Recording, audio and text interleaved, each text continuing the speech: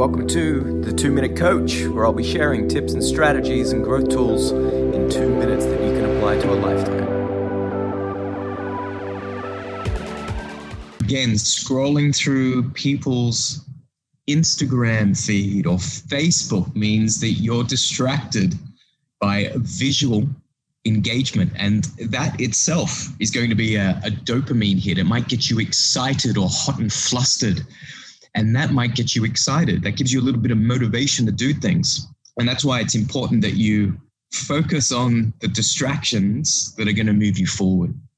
But again, once you get clear on what those distractions are, you can eliminate, or what I like to do is you put it in its place. So if you've set a time and you've been doing your time blocking exercises, you assign the time that you need to be productive.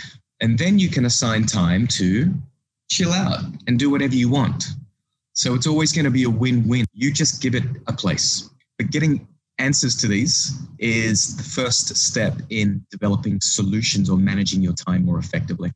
Thanks for listening. Make sure you hit that subscribe button so you never miss future episodes, and would love to get your feedback. So please give us a review on iTunes, Apple Podcasts, and Google Podcasts so that we can share 2 Minute growth tools with the world.